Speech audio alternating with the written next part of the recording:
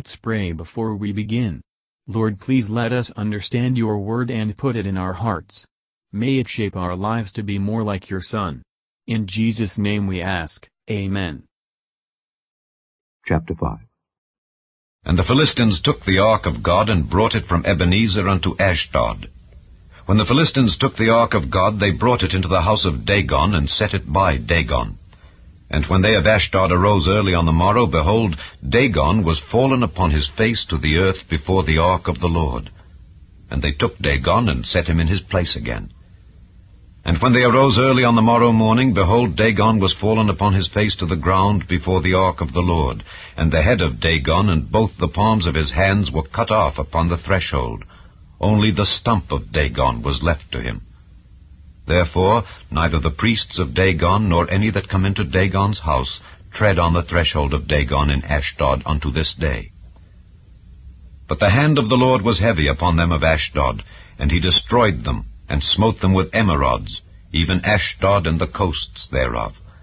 And when the men of Ashdod saw that it was so, they said, The ark of the God of Israel shall not abide with us, for his hand is sore upon us and upon Dagon our God.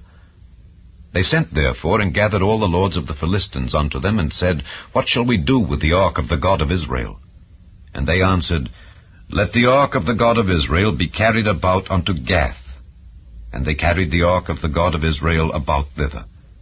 And it was so that, after they had carried it about, the hand of the Lord was against the city with a very great destruction, and he smote the men of the city, both small and great, and they had emerods in their secret parts.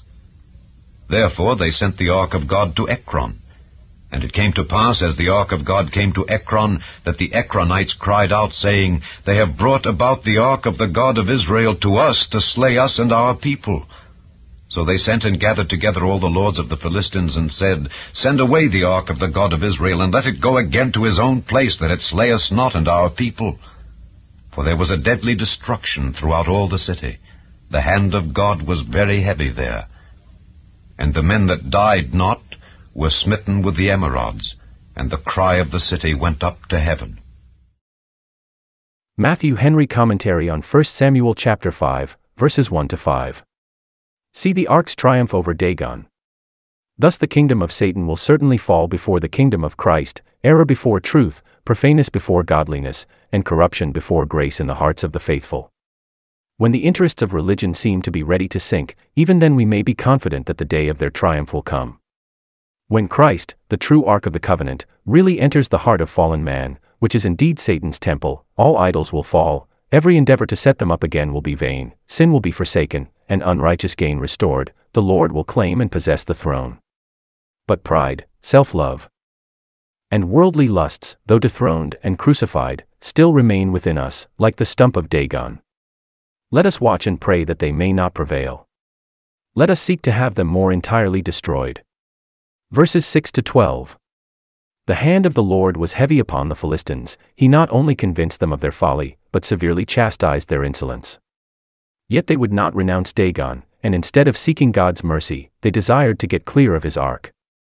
Carnal hearts, when they smart under the judgments of God, would rather, if it were possible, put him far from them, than enter into covenant or communion with him, and seek him for their friend.